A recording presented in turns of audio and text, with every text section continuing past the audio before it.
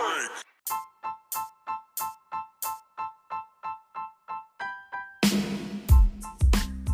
is up guys, this is Deepak Gupta who believes in learn, teach and grow together. So आज के इस episode में हम बात करेंगे अबाउट पॉडकास्ट और किस तरीके से आप पॉडकास्ट को अपने बिजनेस के लिए यूज कर सकते हैं और आने वाला जो फ्यूचर है अबाउट द पॉडकास्ट क्या होने वाला है, कितना ब्राइट होगा और कितना धुंधला होगा, इन सारी चीज़ों के बारे में हम बात करेंगे आज के इस एपिसोड में। तो हमारे साथ बने रहिए और भी ज़्यादा जानने के लिए।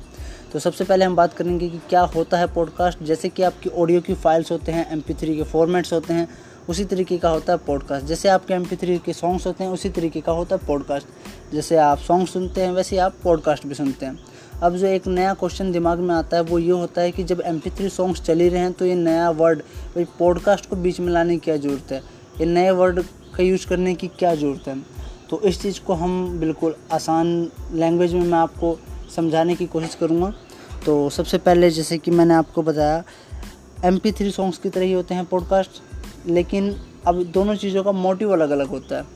फॉर एग्ज़ाम्पल मैं आपको बताता हूँ, जैसे अगर आप सॉन्ग सुन रहे हैं तो आपका जो मेन मोटिव होगा वो होता है एंटरटेनमेंट, अपने आप को चिल करना, अपने आप को रिलैक्स करना, एंटरटेन करना। But in the podcast case क्या होता है कि अगर आप किसी का पॉडकास्ट सुन रहे हैं, किसी भी व्यक्ति का पॉडकास्ट सुन रहे हैं, किसी पॉडकास्टर का कुछ भी आप सुन रहे हैं, तो आप उसको किस लिए सुनते हैं? अपने स्किल्स को, अपनी नॉलेज को, अपने माइंडसेट को अच्छा करने के लिए। फॉर एग्ज़ाम्पल जैसे आप अगर कोई सॉन्ग सुन रहे हैं किसी भी सिंगर का, तो आप उसको सुनते हैं, एंजॉय करते हैं, अपने आप को रिलैक्स फील करते हैं। लेकिन अगर आप पॉडकास्ट सुनते हैं तो इसमें कोई सिंगर नहीं होता है, इसमें ज़्यादातर प्रोफेशनल्स होते हैं जो अपनी थॉट्स, अपनी नॉलेज को आप लोगों के साथ शेयर करते हैं ऑडियो के फॉर्मेट में। अब थोड़ा सा और इजी करने के लिए मैं आपको बताता हूँ क्यों पॉडकास्ट को लाया गया, और इसी से आपको एक और आंसर मिलेगा कि पॉडकास्ट का आने वाला फ्यूचर कितना ब्राइट है। ओके, सो मैं आपको कुछ समय पहले की बात करी जाए, अगर आपको कुछ भी सीखना होता था तो आप क्या करते थे? आप गूगल पर सर्च करते थे, आर्टिकल्स को पढ़ते थे और वहाँ से उन सारी चीज़ों को सीखते थे। लेकिन वो बहुत ही ज़्यादा लेंथ थी, उसमें आपके एफ़र्ट ज़्यादा, आपकी एनर्जी ज़्यादा, टाइम ज़्यादा लगता था, तो लोगों को बोरिंग भी लगता था वो। फिर क्या हुआ, लोगों ने धीरे धीरे उसको वीडियो के फॉर्मेट में कन्वर्ट किया और फिर यूट्यूब का ट्रेंड चल पड़ा अपने इंडिया के अंदर। विदेशों में तो था ही, फिर अपने इंडिया के अंदर चल पड़ा। लोगों ने जो आर्टिकल्स थे उन्हीं को वीडियो के फॉर्मेट में लोगों के सामने रखा, लोगों ने काफ़ी उसको पसंद किया और अभी भी पसंद किया जा रहा है अभी तक। ओके, सो क्या हुआ उसमें जैसे कि मैंने आपको बताया, आर्टिकल में आपके एफ़र्ट, आपकी एनर्जी, टाइम ज़्यादा लगते थे, लेकिन वीडियो के केस में क्या हुआ, आपके टाइम तो उतना ही लग रहा है। आपको आर्टिकल पढ़ने में जो टाइम लगता था, आपको वीडियो सुनने में भी टाइम लग रहा है। आपको जो फ़ोन है वो अपने हाथ में रखना होता है, अगर आप फ़ोन को जेब में डाल लेंगे तो वो जो वीडियो है वो कट जाएगी।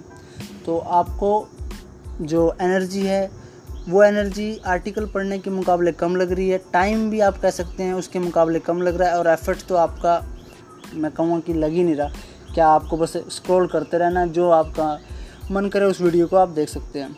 ठीक है, अब क्या हुआ, देखो जैसे पहले एफर्ट भी लग रहा था, एनर्जी भी, टाइम भी, उसको कम कर दिया तो फिर वीडियो का फॉर्मेट आया। इसमें आपके बस एनर्जी और टाइम लग रहा है, लेकिन लोग क्या चाहते हैं, वो चाह रहे थे कि भाई हमारा एनर्जी भी बचे और हमारी टाइम भी, हमारा जो टाइम है वही बचे, क्योंकि सबको पता टाइम सबसे ज़्यादा कीमती है।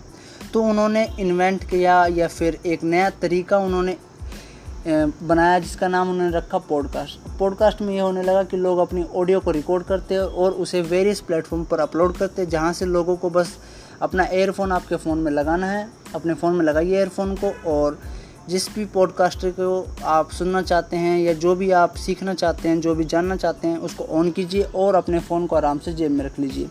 आपको फ़ोन को अपने हाथ में पकड़ के रखने की ज़रूरत नहीं है, कोई कटने। आप मल्टीपल काम भी कर सकते हैं, जैसे कि आप गाने सुनते वक्त करते हैं, एक तरफ गाने सुन रहे हैं, दूसरी तरफ दूसरा काम कर रहे हैं, उसी तरीके से पॉडकास्ट सुनते हुए आप नई चीज़ें सीख भी सकते हैं और साथ साथ कर भी सकते हैं। इस तरीके की चीज़ों में आपको जो पॉडकास्ट है वो काफ़ी ज़्यादा हेल्प करता है और हेल्प कर रहा है और करता चला जाएगा।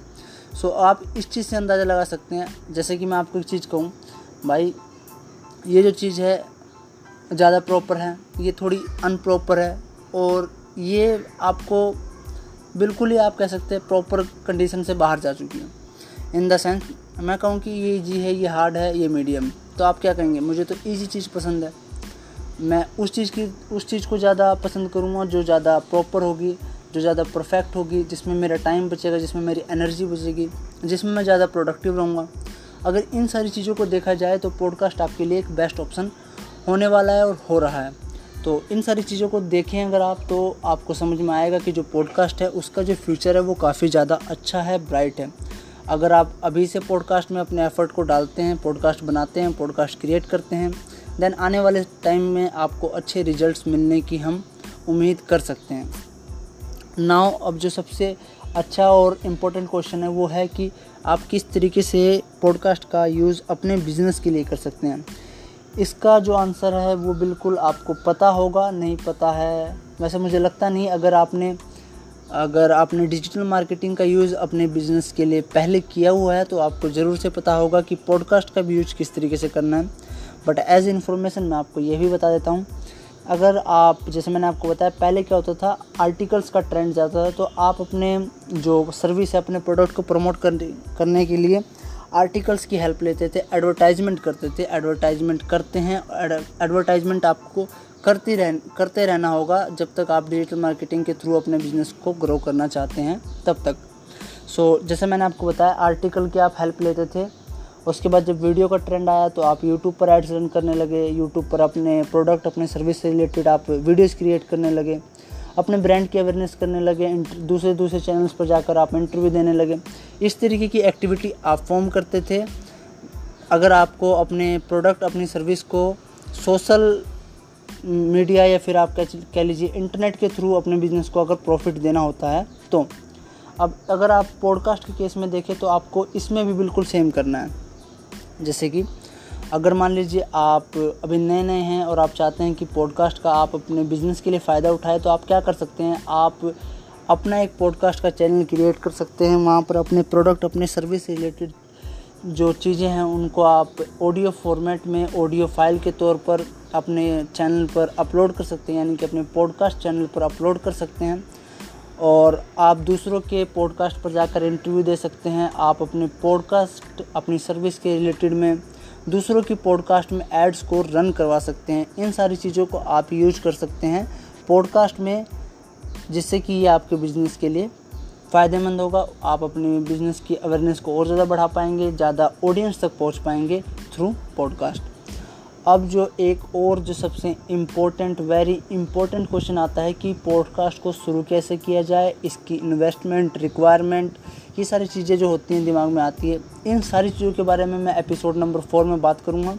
और मैं आपको यहाँ पर एक चीज़ और बता दूँ कि मैं एपिसोड नंबर 4 में आपको ये भी बताऊँगा किस तरीके से आप अपना खुद का पॉडकास्ट शुरू कर सकते हैं बिना किसी इन्वेस्टमेंट के। ज़ीरो इन्वेस्टमेंट आपको चाहिए और आप अपना पॉडकास्ट शुरू कर सकते हैं विदाउट एनी इन्वेस्टमेंट। ओके, आप हमारे इस चैनल को भी सब्सक्राइब कर लीजिए अगर आप चाहते हैं कि आप और भी सारे एपिसोड जो हम पब्लिश करेंगे आप तक पहुँचें।